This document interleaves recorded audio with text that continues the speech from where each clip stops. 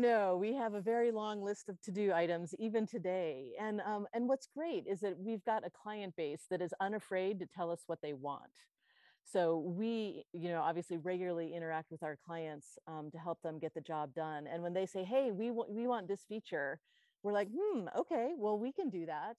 And that way the product has evolved. Instead of us telling accountants and business owners what they need, there's a little of that, but we are very good at listening to what our clients have to say and then creating features and workflow that, do what they want. And so a lot of what we do and what you see now is in response to that, like our W-9 service that you mentioned. For a long time, we only offered 1099s. And everybody's like, well, we would really love to have a W-9 service too. And so after a couple of years, we created a W-9 service that's been very well adopted. And then they're like, well, we would love to have W-2s and Obamacare ACA forms in addition to 1099. So we added that. And it's great because we have a pretty mature product right now, but we're still continuously improving and our clients are still, helping us do that.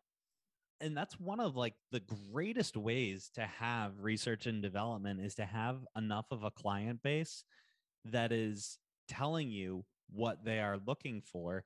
And do you guys have a formal process or messaging system where they can, I know for instance TaxDome, they have their own ranking system where clients can upvote the features that they want, and then they'll go like on Facebook and like recruit people to upvote their Oh, features. that's But it's hilarious. like jokes on you because you told us what you want, and now we are developing just whatever you tell us you want, we're going to do it. So what does it look like for you guys? It's also like crowd peer pressure, isn't it?